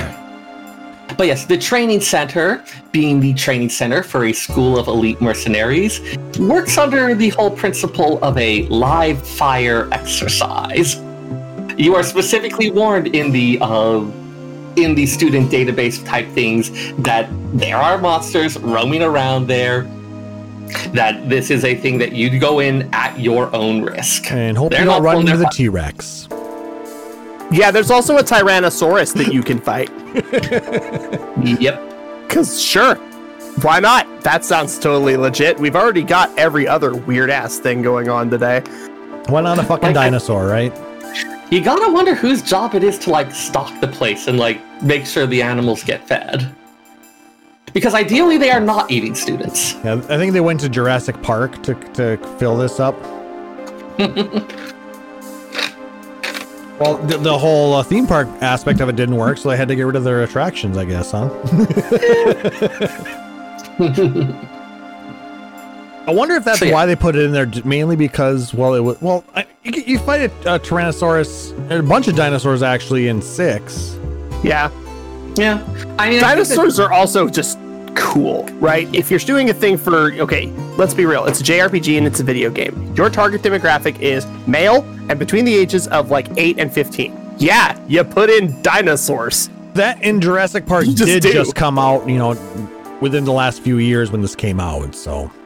Plus, living in Japan, I can tell you, movies come to Japan American-made movies come to Japan about 2 years later, give or take, pretty consistently, even all the way back to the 90s. So a 1994 film came out in 1996. This game came out in 1998. Yeah, that's about right. Seems right. Then, probably my favorite theme, at least from disc 1.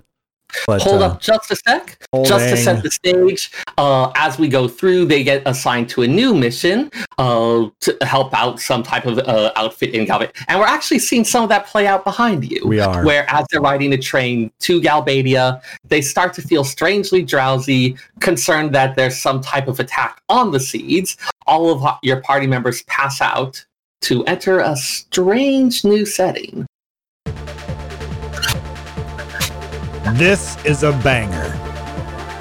Love it so much. Literally. Man with a machine gun. Now, I hope you guys have heard the Smooth McGrew version of this. Which one? Smooth. You know who Smooth McGrew is, right? Mm-hmm. He does everything a cappella, multi-part. He does an amazing version of this.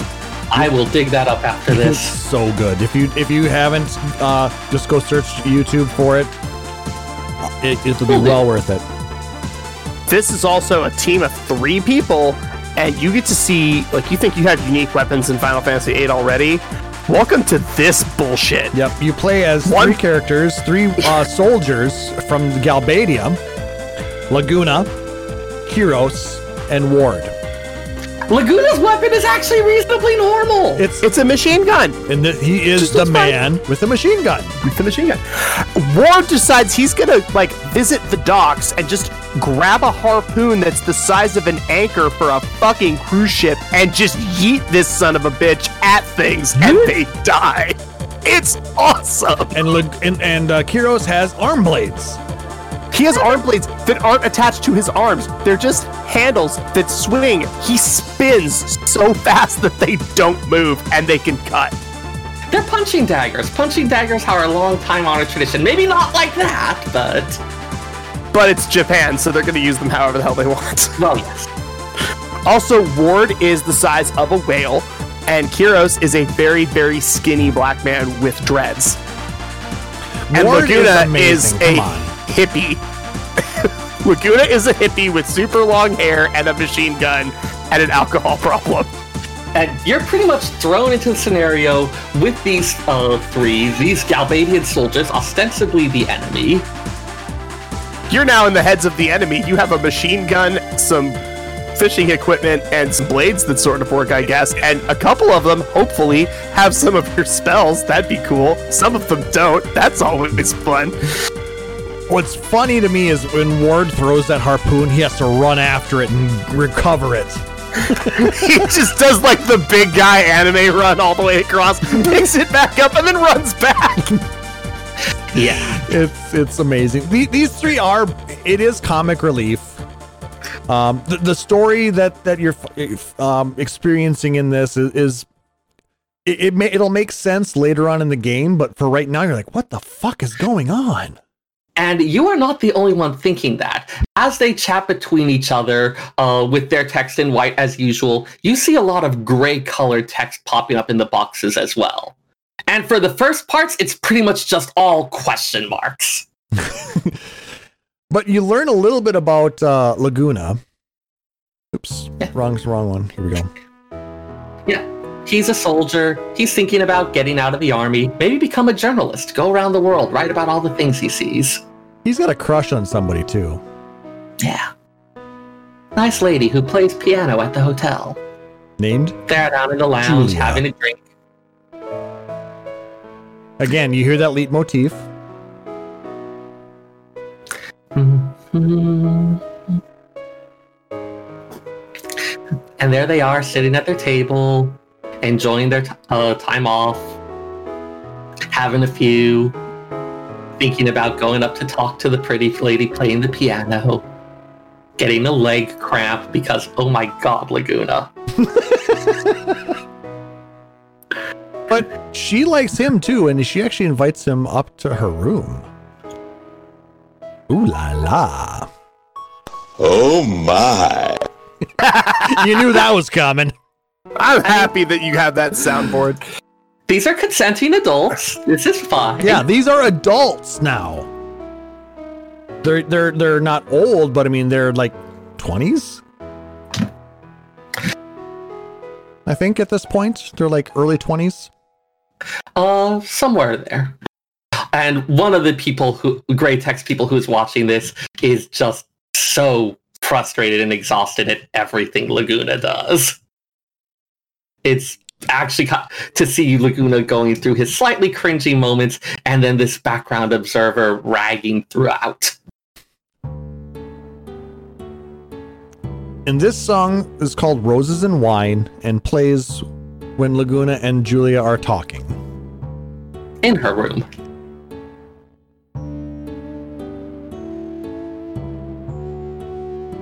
Yeah, Laguna's reasonably plastered at this point, telling her all about his dreams, about pretty much everything. He's a total goofball in this sequence. It's actually kind of adorable. He's Twitter-pated. The word you're looking for is Twitter-pated. Yes, that is a good word for it.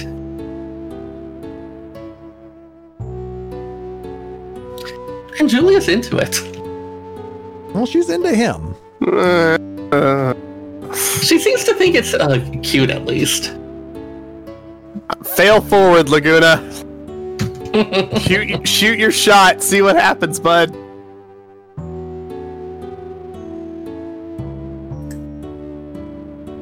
It's still a nice little song, though. Yeah.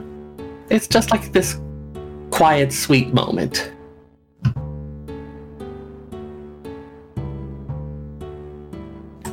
Getting to see both of these people in this unguarded moment. Julia herself has been thinking about a career change. She'd like to start singing. So yeah, both of them young adults at this point, on the cusp of some kind of change, kind of blindly groping through the world to figure out, okay, what is it I want to be doing? Where am I? Who am I? Who am I with? It's this really beautiful, vulnerable moment. Our unseen observer does not share my warm... Not even a little bit.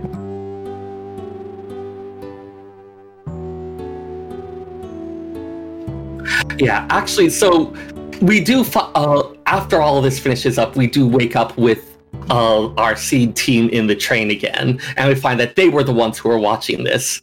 And as the others are discussing what just happened, Squall's first thought is, I dreamed I was an idiot.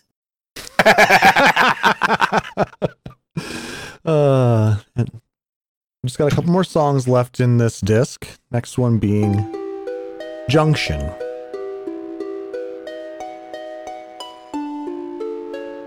This plays in areas like the Deep Sea Research Center, more mysterious type of areas.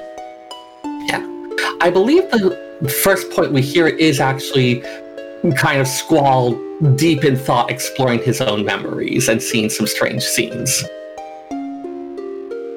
But yeah, this is, as I said, leans a bit more towards the sci-fi, to the sci-fi than fantasy, but this is when you get the stuff that's at least a little mystical and unexplained. Yep.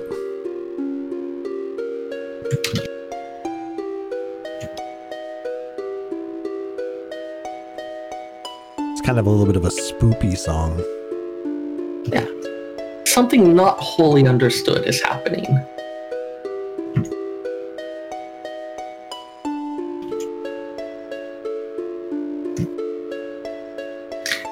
Yeah, there aren't that many pieces, heart pieces in this soundtrack, are there? Not really. Couple. And it's kind of this slow bit. Yep.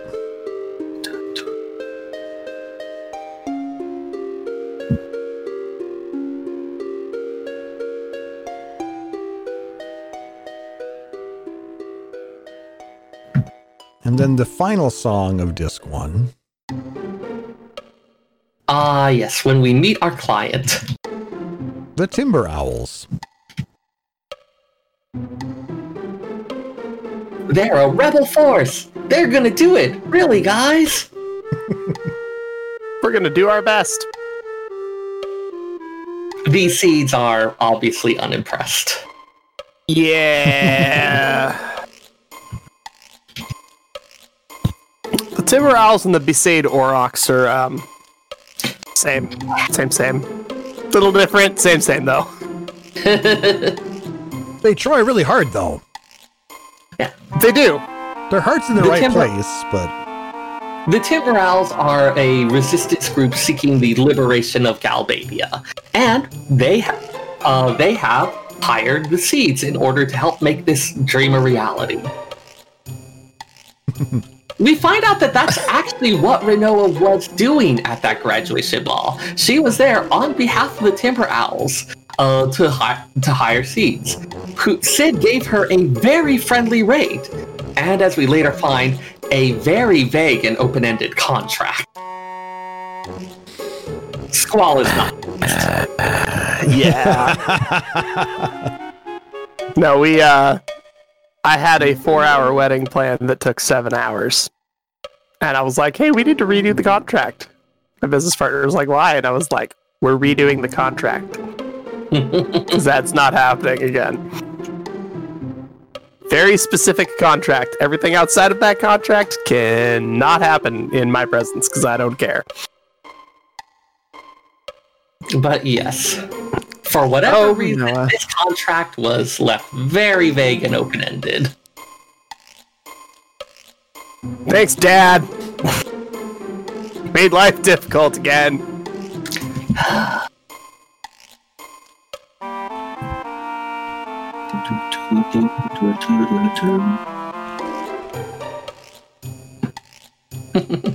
It's just a cute little song. It really is. They're so eager and intense, and they're like, look at our cool train model. Look at our plan. We have the best idea. We're going to change the world and be great. It's actually playing right now. Oh, God, it is. Right, and you're sitting here just being like,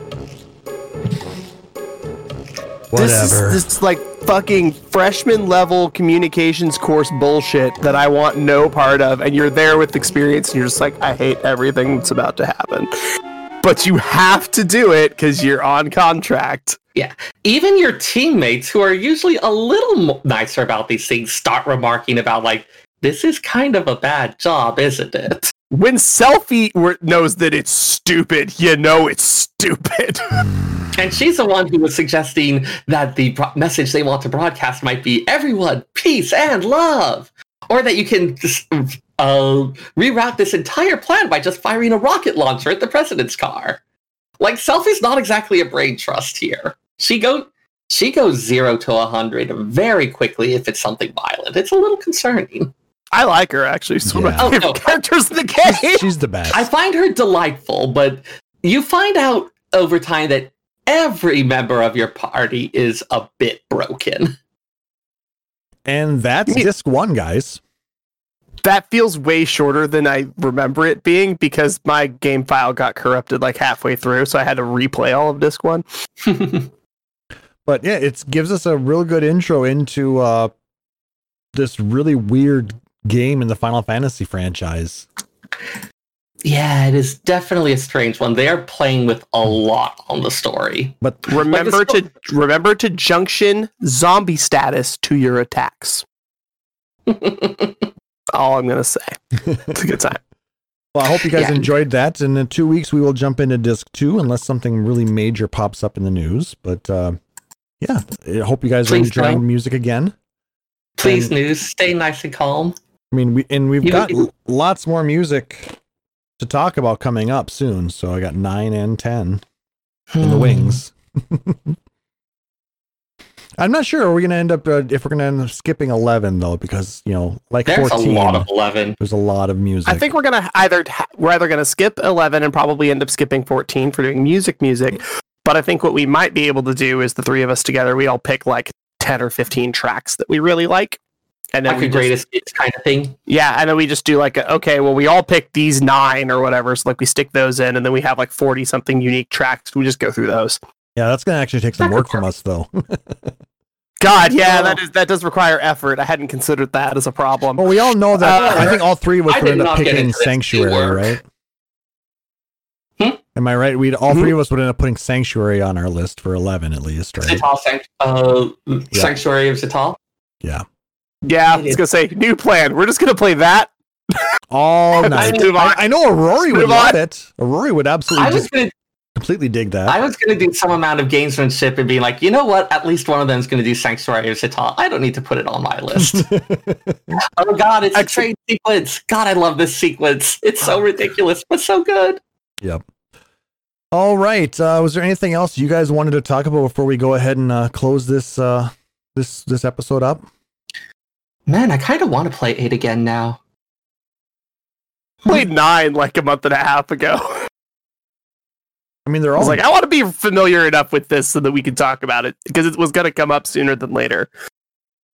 But I don't own the remaster of 8, and God, am I not digging out a PS1 and an RCA TV to make that happen? Reasonable. They go on sale relatively frequently though on PlayStation Store, so. They do, and I have a PS3 still hooked up, so like I can just grab it if I need it. Well, PS4 as well, so. Oh, it's true. If I'm getting the remaster, I can just get the PS4. Exactly. Yeah, because wow, then I would have 7 remake, chapter 1, 8 remake, 9 remaster, 10 and 10-2 HD remaster, all on PS4. Dang. You just need to get no excuse. The Zodiac Age 12. Yep, I need 12. That actually has been on my to-do list since like 2017 when it came out, and I just keep forgetting that it's a thing. I mean, if you've got your PS3, you've got the 13s, right?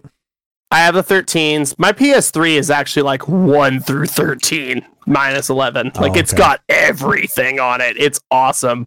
It's the only reason I still have it, frankly, because it's kind of a brick. It doesn't really do anything, but it's got so many FF games on it, and God knows the PSP is never going to work again.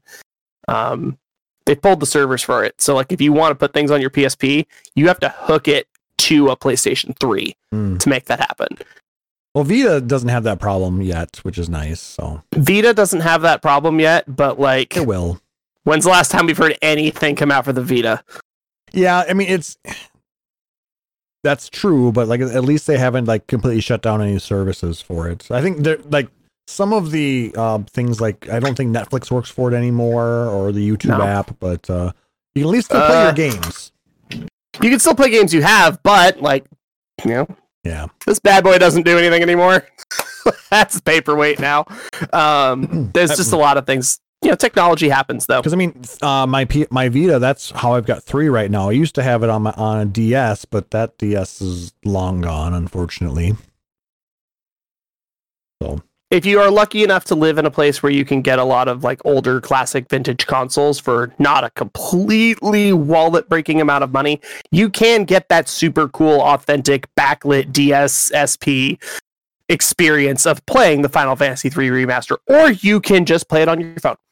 It's the same. It's the exact same version. Like that's a thing. And yes, it's a touchscreen. It's a little different. It's less tactile, but depending on what you really need to play it for or want to play it for. I have to say though, I really did enjoy their use of the 2 screens in on the DS version. It was very well done. I missed that portion of it when I had to go over to Vita. There is something to be said, like the 2 screens thing was not well utilized because most people just didn't want to because it was so much work. But like for Chrono Trigger, it just didn't matter. Having a second screen literally didn't do anything. Most games just had it run as a screensaver because they just didn't want to deal with touch-sensitive menus. And now I sit back and I go, you were handed incredible amounts of potential, and developers just said it's too hard. Yeah, that's we missed sad. out on a lot of good stuff that probably could have come through. Yeah. Yeah. Oh well, doesn't matter. Moving on. Don't look backwards. We're not going that way. Let's look forward to disc 2 in 2 weeks. Anything else you want to discuss? There is. No, I got nothing. All right. Well, with Seyrr just kind of sitting back there going, shut up and just get on with it. Oh, no, I had the Forest Owls music going in my head again. I thought you wanted to go get another Buttery Jack. I didn't know what was going on over there. Yeah, he was kind of in La La Land. It's so catchy and cute. Well, on that bombshell, that's going to do it for this episode. Philistines, all of you. If you liked what you heard, please make sure to like, subscribe, or follow us, and comment, like, comment, and subscribe. On Apple Podcasts, Google Podcasts, YouTube, or whatever your preferred podcatcher is, and if possible, leave us a rating or review. It does really help us know how we're doing and helps us be found throughout the community. If you really dig the show, you can consider being a subscriber here at twitch.tv/PhoenixDownRadio, where you get access to a number of subscriber-only emotes and badges. Or you can go out to our patreon.com/PhoenixDownRadio page, like our benevolent overlord Rory Fenrir, and support us that way. We still have that thing where if you want to support us at I believe it's a $20 level, you will get your own awesome custom title, as well as access to some behind the scenes stuff on Discord and things like that. So, but whatever kind of support you want to give us, whether it's just a like, a retweet, a comment, if you subscribe or support us on Patreon, all of that is greatly appreciated, and we really do utilize that stuff to help grow the show and improve the things that we can bring to you guys. So we really do appreciate all of the support. If you want to check out our backlog of episodes, you can go out to our website at PhoenixDownRadio.com. You can email us questions, comments, suggestions at podcast@PhoenixDownRadio.com. Or you can check out you missed the live episodes, you can go out to youtube.com/PhoenixDownRadio and check out all of our videos there as well. So to watch Seyrr and I eat snacks for episodes on end. It's great. I was doing some thinking, and we're doing this every other week. What if we were to do something small and just goofy on some of the off weeks? I'm down. Like not a full length episode kind of thing, but maybe a half hour type of thing where we just sit and rant about something random. I mean, we do enough of that in the podcast as it is. Maybe we can just extend that out to something else. We just get it out in a different way. I'm super down. If you guys want to hear that too, with a small prod, I will talk for hours. He's not wrong. Occasionally, I'm the one prodding myself. Oh my! Hey, Seyrr. One day you will think about someone for the last time and you will never know who it is. Yep. It's sad. I was really hoping that was going to blow your brain just a little bit more, but I guess it didn't. That's okay. No. I had my staring into the void phase. It was like 3rd grade. Damn it. Wow. Damn it. I can't beat you on experience now. If that's something you guys out there listening would like to hear or see as well, let us know. If you have an idea of something that you would like us to cover for something like that, we'd love to hear about that as well. So just let us know. Send us an email, whatever. Shout outs. Who wants to go first? You. Oh. Haha. Shout out to my friend Steven, who just recently started the game. He is over on a different data center because a friend of his helped him with setting up the computer, getting a lot of the other stuff done. And so he's like, okay, I kind of have to play with this guy. But give it another few patches and we'll get to hang out and it'll be great. Yay! He decided that he wanted to get everything to level 10 before he picks a main thing to do. And I have not been worrying about flooding him with information on that. And then he ended up level 15 Fisher without even trying. So fine. Oh God. Seyrr, you're a bad influence. You are a bad influence. This was before I said anything to him. Sure. Doesn't matter. Doesn't matter. Subliminally. Osmosis, man. That's how it is. You put it in his brain Sometimes you just subliminally. want to enjoy the subtle calming joy of fishing for hours and hours. I found one kind of fishing I want to do. It involves a bow and arrow. Ooh, Or dynamite. I would probably try that. Yeah. You go bow fishing and then the reel is attached to the bow. Yep. I was like, this looks dumb. I want to do it. Hold my beer. And how can people find you? So you can find me on Twitter at FF14 Seyrr. That's FFXIVSEYRR. You can find me on our Discord, which we always say this and I forget the thing. It's discord.phoenixdownradio.com. It's phoenixdownradio.com/discord. phoenixdownradio.com/discord. I generally pay attention to that throughout the day. Those are the two big ones. Always happy to chat. As established, I will chat for hours at the slightest provocation. Don't tell him that, Pyrocats. Taliz is not know that you have a bow. I've fired her bow before. That sounds like a euphemism, but I know it isn't. Hey, Seyrr, I also gave her a ring. That one is also sexual. It's not, actually. It's on her right hand. Huh. I'm just going to keep going. Like, we can just get as bad as we can. She and I have also got, like, free dessert and stuff before, so, like, we just let it ride at this point. All right, Taliz, you're up. Okay, so I would like to give a shout-outs again to Wiley Draconis' best friend, Will. Thank you so much for giving me that copy of Final Fantasy VIII back in freshman year of high school. It definitely kind of reinvigorated a lot of what I wanted to do, reminded me that I did want to work in video gaming at one point, and allowed me to focus on that for a number of years of my life. So again, from the bottom of my heart, thank you. For Pyrocats, thank you for going with me on dumb adventures to buy silly snacks today. I love doing silly adventures with you. It's entirely too much fun. For Seyrr, thank you for introducing me to a TV show that I didn't think I was going to like, but ended up binging through in the course of a week and a half. And for Klauss, for being incredibly helpful, getting me out of my very tiny minimalistic brain and understanding the world bigger than me that is plugged in and has far more screen time than I ever will. We all need to get out of our comfort zone somehow, right? Yeah, I'm just having to be dragged out by my fingernails, and I don't really enjoy it. But when you get out, you have a great time. It's true. It's true. But no, I understand when you get comfy, you're like, you want to stay here. Leave me But alone. I have a chair, and I'm wearing comfy pants. I don't want to go anywhere. But hey, at least with this, you don't actually have to go anywhere. It's true. just- Also, if anybody wants to find me on the internet, a place where I also don't go very often, you can find me on TikTok or on Instagram at Marvelous Tofu. You can also find me on our Discord at Marvelous Tofu, which I check every 2 weeks for about 3 hours on every Saturday night. It's true. It's true. And I want to shout out to Luna. She has been going through an amazing transformation.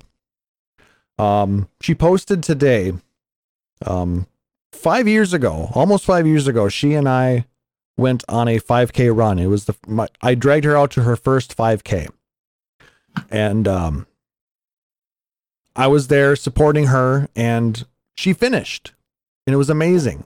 The reward shirt that she got for signing up, the largest size they had was an XL. And she was quite a bit bigger than that, and it wouldn't fit her. And I told her that day, don't worry, you'll fit in it. Well, today, she did. Yeah.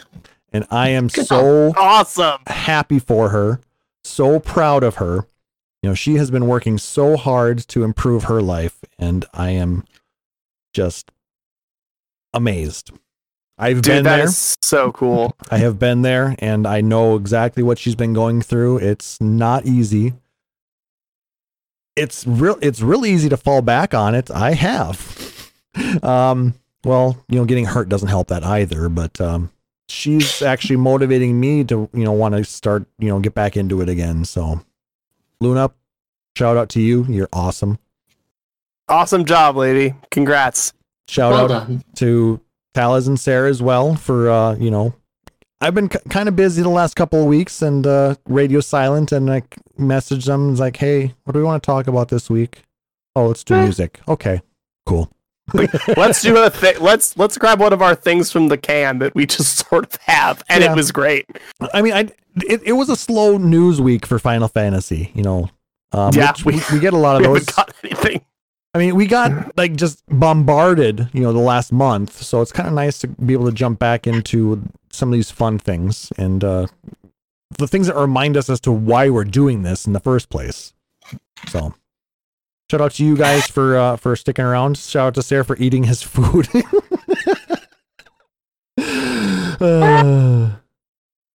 Just the timing of it, man. Shout out to Aurori for just being an amazing patron, amazing friend of the show. Just the support that you give us is beyond measure. It's beyond, beyond any type of monetary worth. You're just awesome. So thank you so much for that.